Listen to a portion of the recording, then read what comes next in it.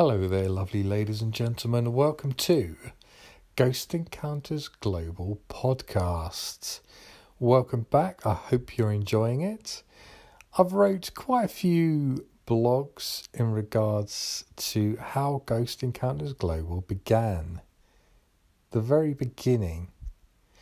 If you want to read those blogs, then just Google Ghost Encounters Global Events and have a look at our website. But what I decided to do was read a few of those.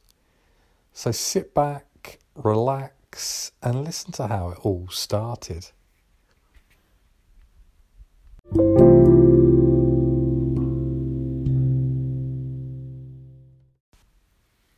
Chapter 1. The beginning of Ghost Encounters Global. I thought you'd like to know how it all started. Well, the same as most groups or paranormal enthusiasts. Just before Christmas 4 years ago, I watched an episode of Ghost Adventures. On this episode, they captured a strange voice through a dictaphone. I remember this couldn't be possible, so I decided that day to buy my own. In fact, it's the same one I use now. That weekend, I stayed in Robiners Bay in Yorkshire, an old smuggler's town by the coast. I visited an old church that's no longer used. This church was on top of a large hill with amazing views. The church had hardly been touched and the gravestones dated back to smugglers' days. They were still present. This place was so magical. This was during the day when I sat in the church talking to myself. Yes, I felt a little bit silly, but after half hour I forgot all about it. During this time, I didn't get any responses, so gave up. Luckily, on my way out of the church, I turned the dictaphone on. After listening back a few days later, I heard the voice of an old lady, clear as day, saying, "You are stupid." After this, I freaked out and didn't use it for a couple of weeks. After this time, I couldn't help myself and returned to the old church many, many times, talking to myself and sometimes getting responses from the same female. It is clear she didn't like me very much, as the responses were always, "Get him out," or "Go away." Since then, I began getting a little bit addictive, and that's how it's all started.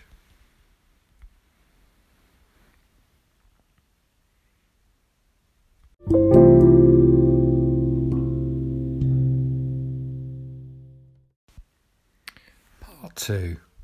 Whilst in my favourite seaside town of Robiners Bay in Yorkshire, I stumbled across the town's museum.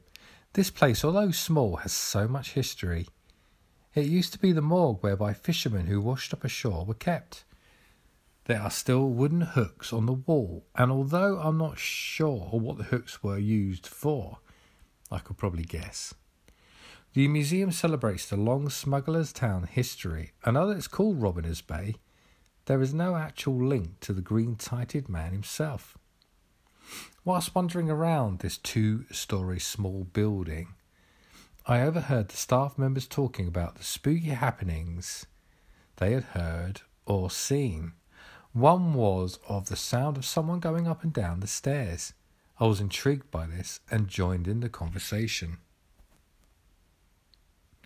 They were fascinated that I investigated strange things and gave me permission to investigate overnight. I couldn't believe my luck.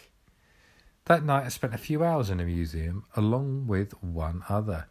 Not only did we capture strange disembodied voices and lights turning on and off, but the sound of footsteps going up and down the stairs.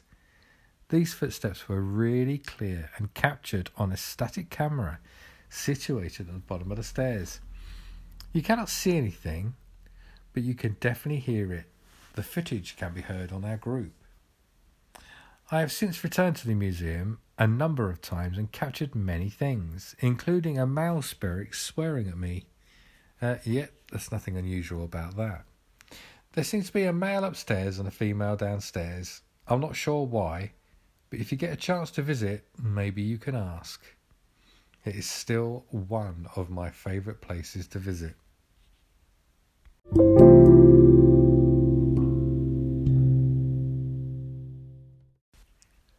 Within the first few months, I spent many weekends within the old smugglers' town of Robiners Bay, and in particular the old church on the hill and the museum, which was once the morgue. One evening, after an investigation, I was approached and asked if I would investigate an old church directly opposite the museum. It was due to be turned into flats, or perhaps a business premises. The owners was intrigued and wanted to know if it was haunted, so how could I say no to that? The next night I was given the keys and we let ourselves in. I was with one other and we were excited about the prospect of what we would find inside. The building was large and all open plan, with only a few small side rooms. As many old churches, the ceiling was really high with massive windows on all the walls. The inside was bare, with only some old furniture stacked up ready to be disposed of. This was early evening and the sun was shining through the window. Such a tranquil place, although creepy. When the sun went down, we started to investigate. Not much to start with, but we carried on. We kept saying shadow figures shooting about the place, but thought it was our imagination, until I put a locked-off camera facing the back wall. Within minutes of putting the camera there, we both saw a large black figure shoot across the back wall and window. I couldn't believe my luck. I had captured it on camera. It is very small, slim, and moved incredibly fast. Even slowed down, it was hard to make out. Not many have captured shadow figures, so I was really excited about it. And yes, the footage can be viewed on the group. So next we sat on the floor and just called out with the dictaphone on. During the next couple of hours, we would again see shadow figures and capture the voice of a kindly spoken male. The male confirmed his first and last name, which is really unusual. He confirmed the year it was and had what I thought was an American accent. This was amazing because you don't normally get so much detail.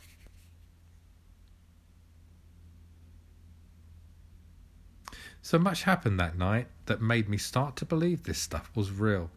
It is unfortunate at that time I didn't use to go live, so it would have been interesting if we could have gone live.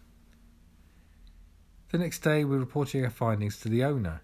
He was intrigued and asked us to contact the Robiners Bay Historic Society and asked them to check the records. I emailed them as requested and started to Google the location myself. There was no actual history of the building at all.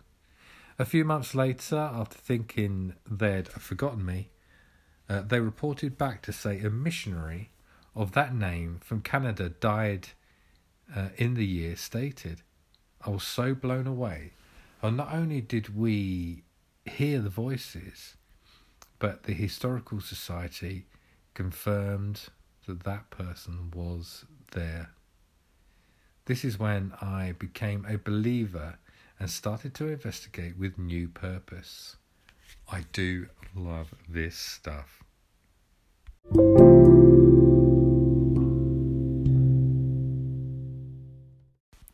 So Robiners Bay is where it all started for me. The old smuggler's seaside town has so many memories.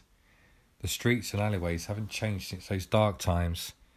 The houses and buildings hold so many memories from days gone by. There are tunnels underground that the smugglers used to use to distribute their ill-gotten gains. In fact, one of those tunnels comes out of the fireplace at the vicarage. I'm not sure what the vicar wanted from these black marketeers, but I don't think it was holy water. So one night I remember walking around at night, probably for the first time alone at night, with my trusted recorder, recording everything. The first quarter call was a narrow alleyway with terrace-style houses to the right and a few weirdly shaped houses to the left. This was known as the Bolts, aptly named because press gangs coming to get victims for their ships would hold their newly acquired shipmates. Some of these would regain consciousness and make a run for it, hence Bolts. They would generally be recaptured and then be forced to work on ships for a very long time without returning home. I was just walking up and down the alleyway trying not to look like a burglar. Let's face it, I wear black and look a little bit dodgy. After a few minutes of recording, I listened back and could clearly hear a dog bark. This happened a few times, although I couldn't hear that with my own ears. I also captured the voice of a male shouting for help. It was as clear as if the person was next to me. But once again, I couldn't hear it without the recorder. I continued walking around the bay, and once outside the old police station, I stopped for a second. I asked a few questions and was later shocked with the response received. An elderly-sounding, kindly gentleman said, "Now then." It was so clear with all the use of the device, it just kept rewinding and listening to it. For me at the time, "now then" didn't mean anything. Later, I found out it was a Yorkshire greeting still used today, meaning "how are you?" or "what's up?" So that recording's on the group as well. Might be worth a listen. I spent a few hours walking around the bay and picked up a youngish sounding male that kept telling me he wanted to kill me. At the time I was nervous and deleted this footage without hesitation. I wish I kept it now. Anyway, this male sounded like he was from a different time zone. He didn't have a Yorkshire accent and just sounded aggressive. I think once the travel restrictions are finished, I'm going to go back to that seaside town and maybe connect with one or two of these spirits. And this time, as we go live, you can join us.